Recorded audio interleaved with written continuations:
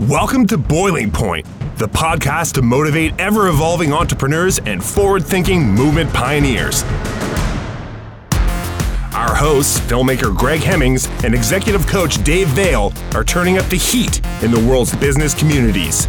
Our interviews with entrepreneurs, thought leaders, and movement makers are raising the temperature of inspiration. Live from the hottest studio in this quadrant of the universe, here are Dave and Greg. Dave, hi. Dave, we're back to the Boiling Point. We are on a roll, man. This is 2018. We're multiple episodes in. How's everything going with you? You know, last time we were together, we were recording the Boiling Point Process films, which is going to be released really soon, or maybe already has by the time this airs. That was fun time. That was, man, I really appreciated you, you guys got this great set put up, and we had this great support from Mike. Yeah, from Mike, one of our filmmakers. Yeah, that was very cool. And I'm just excited that we, went from concept, this idea to to reality.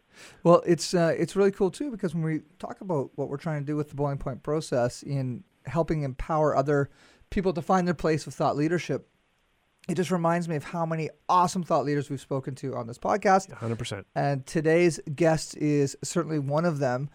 Ken Otter is somebody who I can call a friend now that I've only met on the telephone a couple months ago. The two of us have a love for surfing, Dave. I saw that. I knew exactly why Ken is on when I read that. So, Ken, welcome to the Boiling Point, my friend. Thank you. Happy to be here. So, Ken, you're calling us from Northern California. Why don't you tell us a little bit about where you're calling from and a little bit about who you are? Okay. Well, let's see. I'll try to do this succinctly since I'm now 61 years old. But I've been living I made a conscious choice to live north of San Francisco, actually towards the coast, probably as the crow flies about 50 miles northwest. And it's a really wonderful community, both of the living world as well as 4 or 5 generations of people, which is fairly rare in California. We're surrounded by 40,000 acres of national park, and there's the wild ocean, there's the bay, there's forest, and I live actually in the forest in Inverness, California. And I find I'm growing roots here. When I married my wife 26 years ago, we married the place as well. So we're here to stay, and it's been absolutely a delight to be here because I'm literally an hour from Berkeley, an hour from San Francisco, maybe a little bit more. So I'm able to be in the world, and I certainly travel a lot, but I'm able to come home and feel nourished and can enter into the wild waves that are here. So it's a good rhythm for me because I can be in a place that's very alive and very nurturing and very nourishing. And then I can also make forays into the world to do my work. Well, I think that's really interesting because last week's guest that we had on, we were actually talking about the power of connecting with nature, Ken, and how grounding that is for us natural beings, us human beings, right, are of nature, but we've been so disconnected from it. And it's really interesting as well when we think about what we do in the business world, how focused we are in growing an economy, to support ourselves and our families and our community and whatnot. But the busyness of that seems to be a force that pulls us away from nature. And I know you work very closely with a lot of MBAs and different people in different parts of their educational journey. And you help them reconnect, or connect business to nature, don't you? Why don't you tell us about how the surfboard, how surfing the wave connects to your work? Well, that's a huge topic, and I realized it's a lot to say about that. But first, I want to just say that, people are wild systems.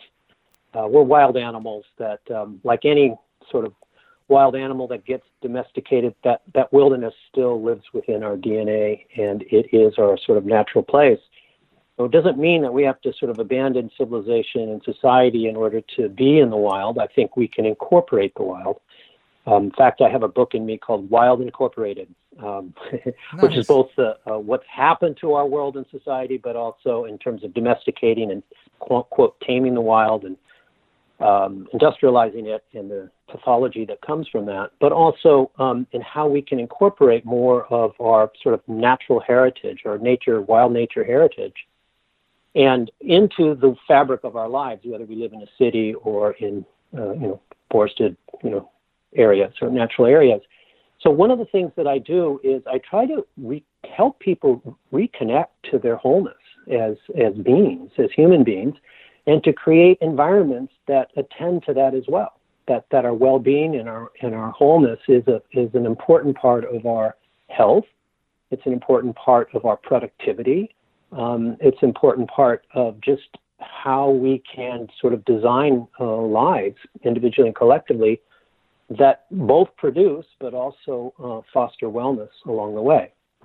And so being in the surf, which, I didn't start out when I started surfing 50 years ago, I was not thinking about surfing as kind of a way of staying connected to to wild nature, and how to incorporate that sort of orientation to my life. I didn't think about it that way, but as I got older and realized that, surfing was a very important practice for me, and I didn't have words for it, and nothing in the surfing literature really spoke to it as a sort of a practice and as a way of, cultivating my own well-being, but also about learning about life. It's a very complex zone. It's very dynamic.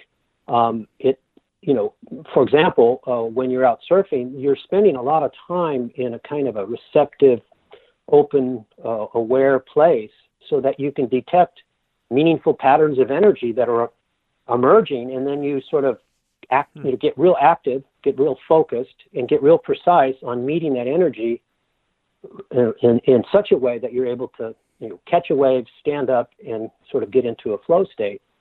And I think that that's what it is to be inside organizations. It's a complex sort of wild system, lots of complexity. You can't really understand it in its fullness, but you can feel it. And you're basically needing to be present for and aware of what's meaningful and relevant, and then how do you organize yourself to meet that in a way that's generative.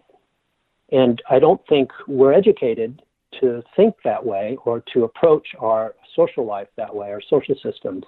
But if we bring that kind of alive in ourselves, and I learned it through surfing, and I think people can learn it through surfing and other kinds of recreation, other kinds of outdoor activity, even art, dance, music, those kinds of things, we develop a capacity that allows us to be aware of and responsive to what's needed.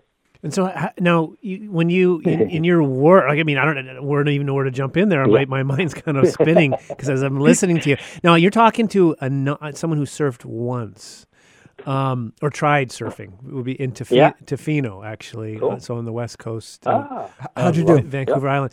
Well, I'll tell you how I started. Where I was walking down the beach in my wetsuit and with my board, and I was thinking. I was noticing people were looking at me. I was thinking, I must look pretty good, right?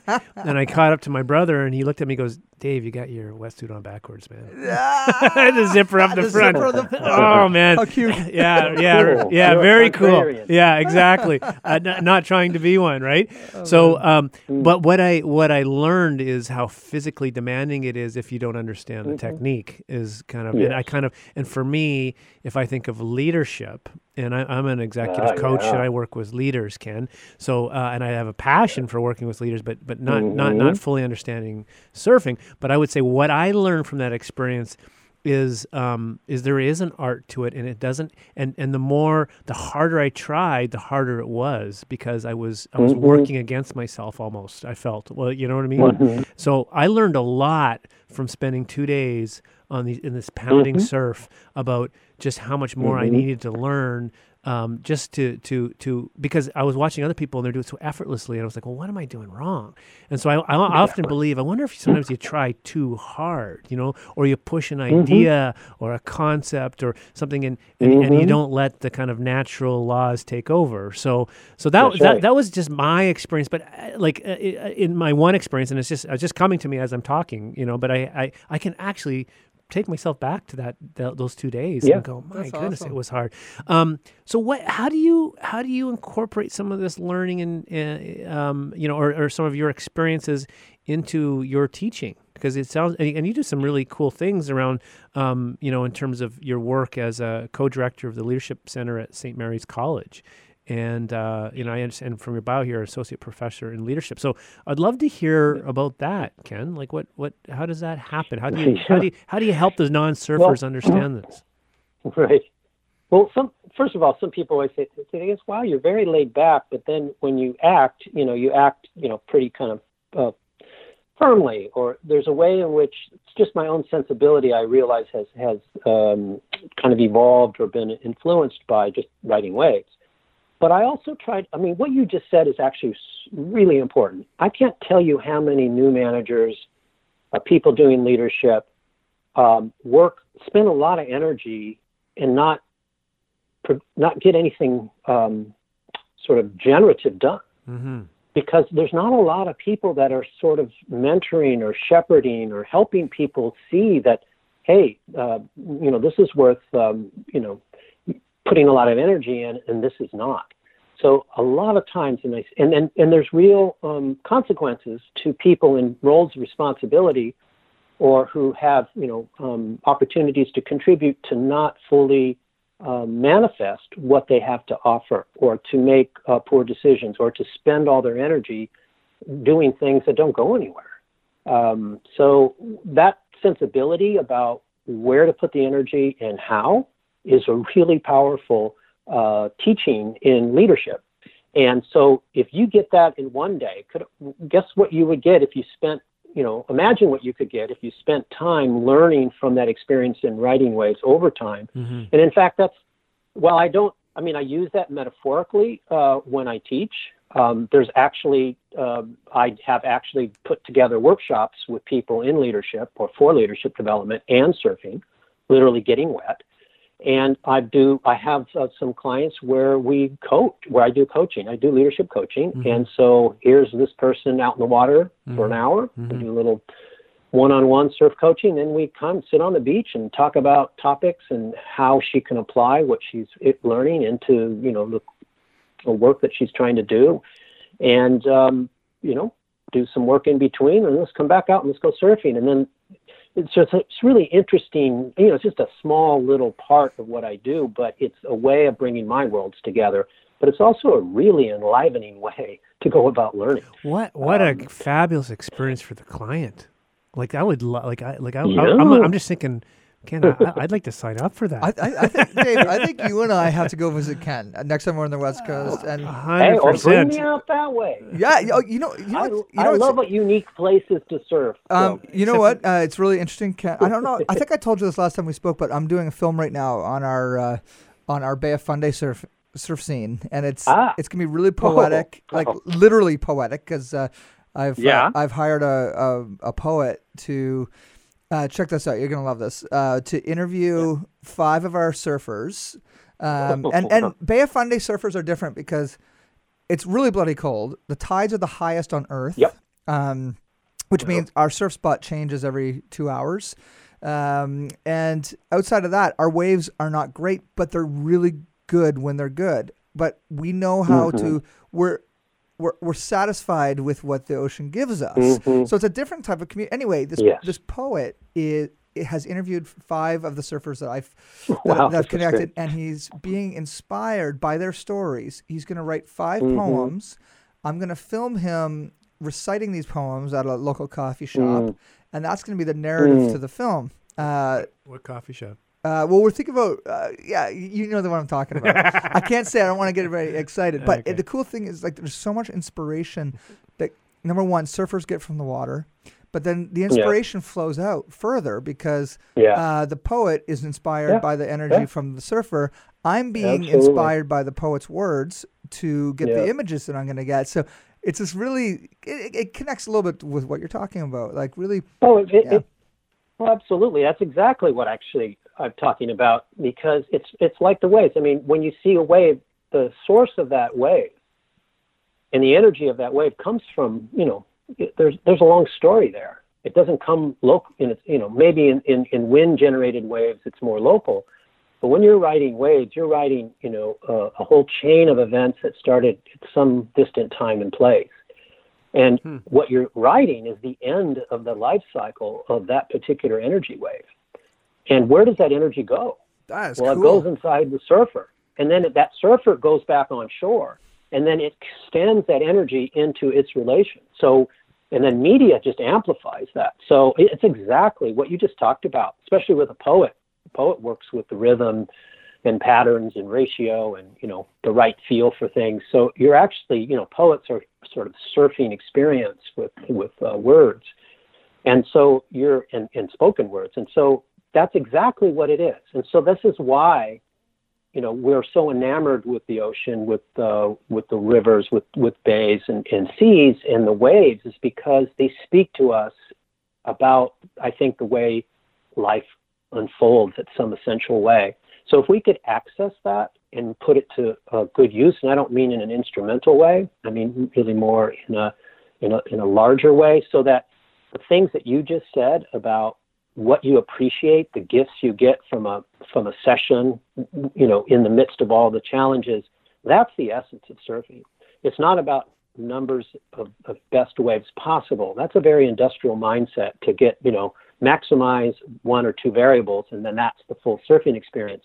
For me now at 60, my best surfing was 40 years ago.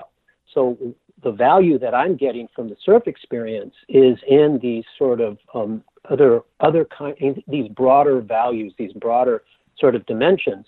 And that to me is a real secret to living and to working, is to find the gifts and to feel the stoke that comes from engaging with those gifts, and to participate and to contribute to the generativity of life, and through our work, through our lives, through our relationships. So that's kind of what I'm trying to do, is sort of put my worlds together by realizing that,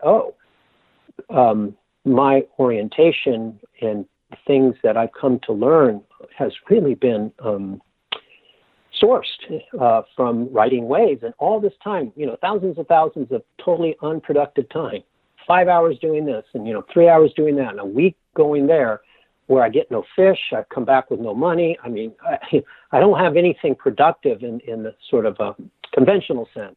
But in this reflection that I'm doing in my project, I'm working on a book which is called Wisdom in the Waves, but I also have a website and blog that I'm starting to launch. I'm learning for my own self how productive that time actually was. And so, that's the narrative I'm exploring. It's for my own benefit in terms of putting my worlds together and integrating my own life, but it's also a way that I want to share with others because, well, hell, why not? Yeah. Well, when did it, I guess this thought, where did this thought emerge from? And, in this project, Wisdom in the Waves, and, and this idea of examining, all that time spent and what it meant, like what, I guess, where did that start, or what caused that to happen? I'd be really curious. Well, I could, it's a powerful sort of memory and story for me. It happened about 20 years ago. I'm in my early 40s. I have a new daughter, recently married. I'm, moved into the community that I'm in now. I have a right livelihood is coming into form, something I've been working on for 20 years. Everything is starting to work as an adult. And I had let surfing kind of slip away through all of that for a couple of years. And it came back with a vengeance at 40. I remember going to a surf shop, laying down my American Express, because I had one at the time. And I started surfing, and it came back to me as if I was 14. And at 14, I let go of baseball, competitive swimming, girlfriends, drugs. I let go of everything when I was so committed to surfing. But here I couldn't do that. I had to figure out if I'm going to be a dedicated surfer like I wanted to be, and I'm going to be an adult with all of these things that I had been aspiring to have, I had to figure out what it meant to me and how do I incorporate it. And so one story comes to mind. My daughter was 5 years old. She was not home from school that day for some reason. A friend of mine picks me up to go surfing. She's sort of crying, wants her dad. So we go surfing, and I'm like, so totally torn. We get to the surf break, and I tell them I'm going to go home. And I remember writing in my journal, because that's what I did. I wrote these experiences because I was trying to figure out, my doctorate's in adult learning and development, and that's what you do. You reflect on experiences to try to make sense of it so that you can, act skillfully. I went home. I wrote this thing that this was such the right thing to do, to be with her. And then I remember at the end of this sort of posting in my journal, I was actually handwriting at the time, I said, that was the best session of my life. Surf session. So then it became like living life was like, riding the waves of life is really the way I framed it. And that a session is one aspect of a bigger life. And so I was in the right place at the right time in the right flow state by hanging out with my daughter and not surfing that day. And so that was a huge shift for me about, okay, I need to widen the frame within which I'm understanding the surfing experience. And so I've been sort of doing that ever since. Well, okay, I love that. And last time you and I spoke, I left because you and I were speaking in the car. I was in the car, and I left the car feeling almost justified a little bit, because you took that anxiety off my shoulders, because Dave, I was explaining to him that, in my business, it's tough to escape. But a lot of my buddies who I go surfing with, a couple of them are firefighters, and they have, 4 days off, 4 days off. Right. Other guys just have really flexible jobs, and everybody's catching waves, and I'm not. And you get that the FOMO. And FOMO, fear of missing out, it's a very immature feeling, but it's one that I get for surfing. And you and I talked about it, Ken. You're like, sometimes not surfing the wave or not getting out for a session, but acknowledging it and owning it is actually just as important. Why don't you expand on that a little bit, Ken? Well, what happened for me is that's actually was my biggest challenge. And, get this, I am absolutely on fire of surfing. And I just and I did. I surfed way more than I should have for the responsibilities I had. But the point was that when I make a choice, like I did this morning, I'm teaching a class. I was in Toronto. I didn't get my work done. So I made this choice in the morning to go online, respond to people's sort of postings, instead of going to surf, because today the waves are really good. And what I have to do is I have to experience the loss, because I'm making a choice about two good things, and I have to put them in a context. So I worked myself this morning to think, okay, I'm going to give this up and the reason I couldn't do the postings later today, because I'm helping my daughter move. She's 25 now.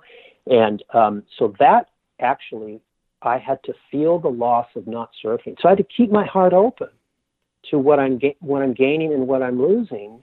And in doing that, it helps me navigate it, because if I'm not willing to grieve something that matters to me, like having a really good surf session, then I'm going to get kind of funky ways of navigating this sort of life. I'm going to sort of, what happened for me at certain periods, I stopped surfing. And, that just started to deaden my soul. And other times I've really shirked responsibility, and that doesn't feel good either. So if I keep my heart open and willing to feel the loss, then my heart's open for the sort of the joy and the fulfillment of what I am doing, not what I'm not doing. And so actually that was a really key insight that helped me navigate, address the question, how do I live a full, whole, adult life and be a dedicated surfer? And in the literature of surfing that I grew up in, those things are polar opposites. Oh, really? In fact, I wrote a paper years and years ago about the marriage of surfing and adulthood, and I called it "Until Death Does Do Us." What is it? Until death does do us apart. In other words, this question is one that will never get answered, but it will get either navigated or, let's use the surfing metaphor, ridden. For me, even just hearing you talk about that again, it makes me feel a lot better. It sounds crazy because there's not a lot of things that I get that FOMO about.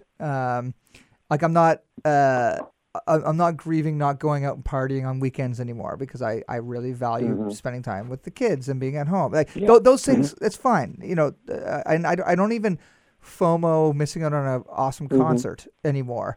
But when it comes to when the waves are up, it's almost like a gift from God to have good waves in our part of the world. Yeah, well, it is a gift from God. Right. It is. I mean, from the Polynesian point of view, these are gifts.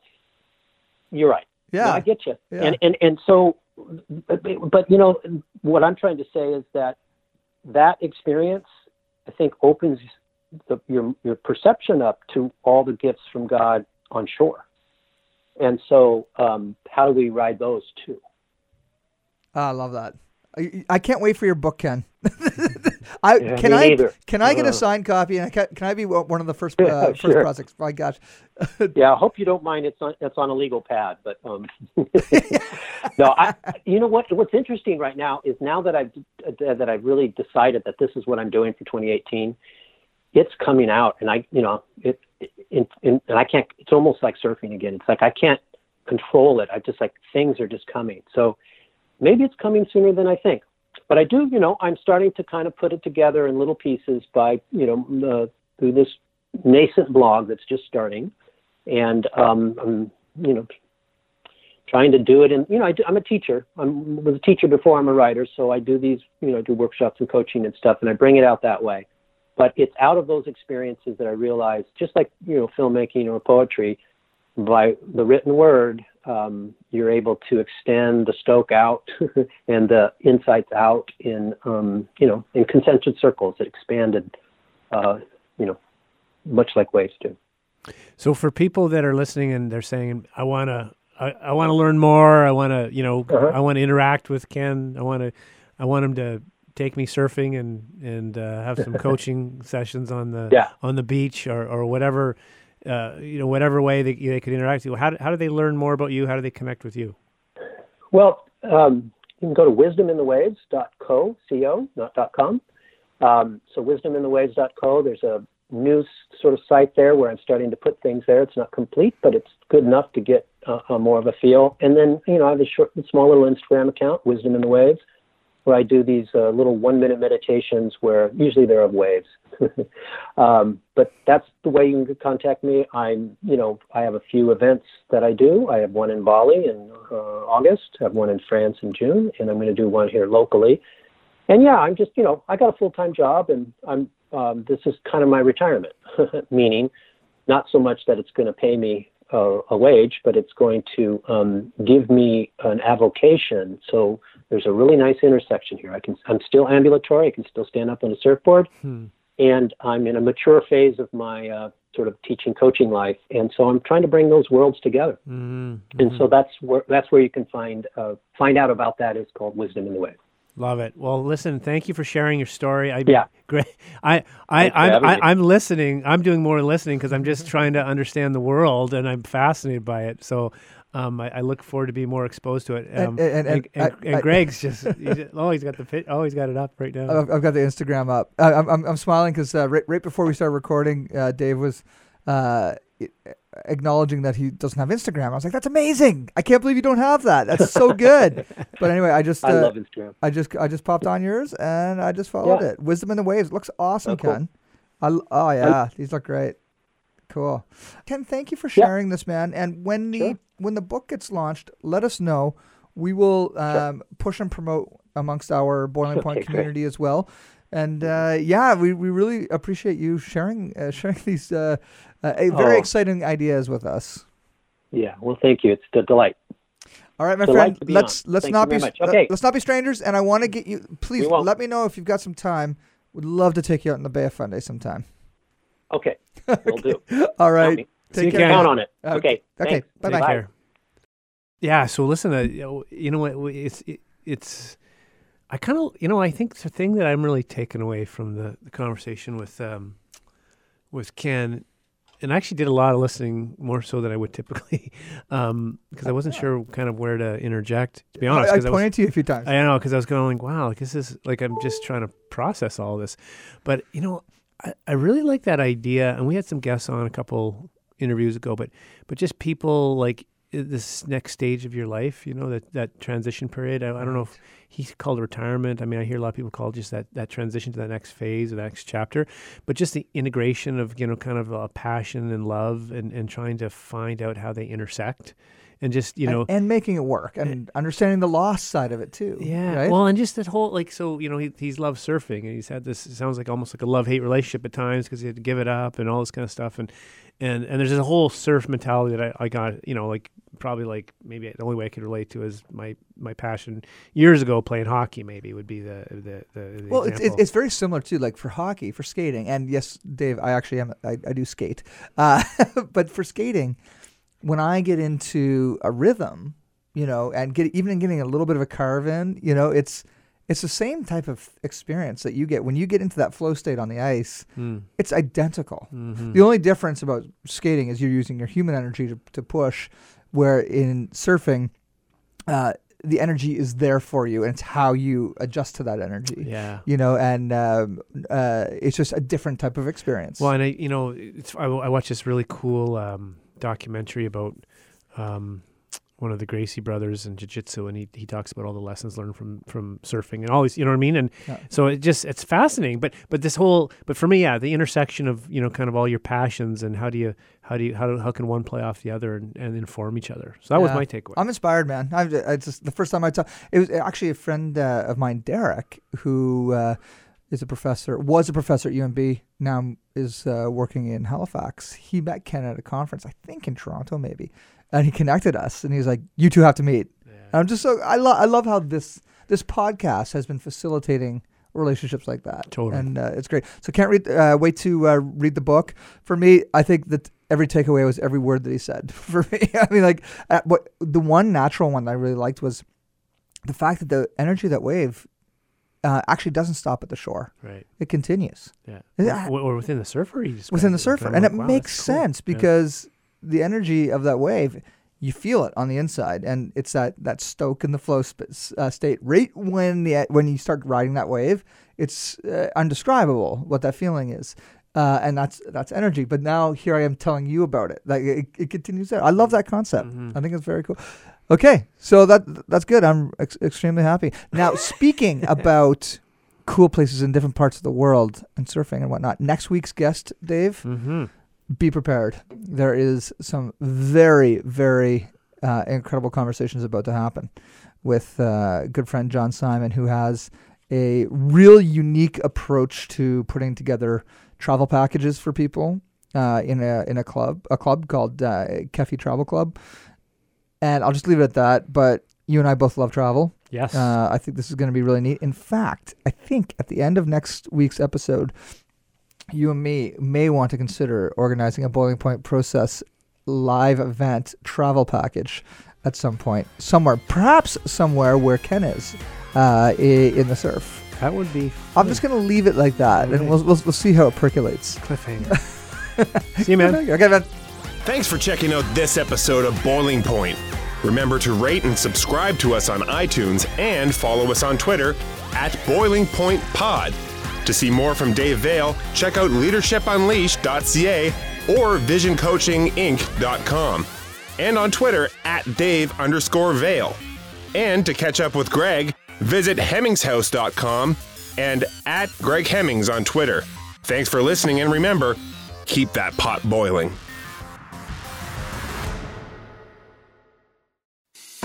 I'm Matt Kundle, host of the Sound Off Podcast, the show about podcast and broadcast.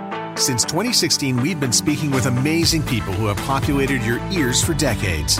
Legendary broadcasters, research wizards, talent experts, podcasters, voice talent. Almost 400 stories, all for free. Subscribe or follow the Sound Off Podcast on Apple Podcasts, Spotify, Amazon Music, or at soundoffpodcast.com.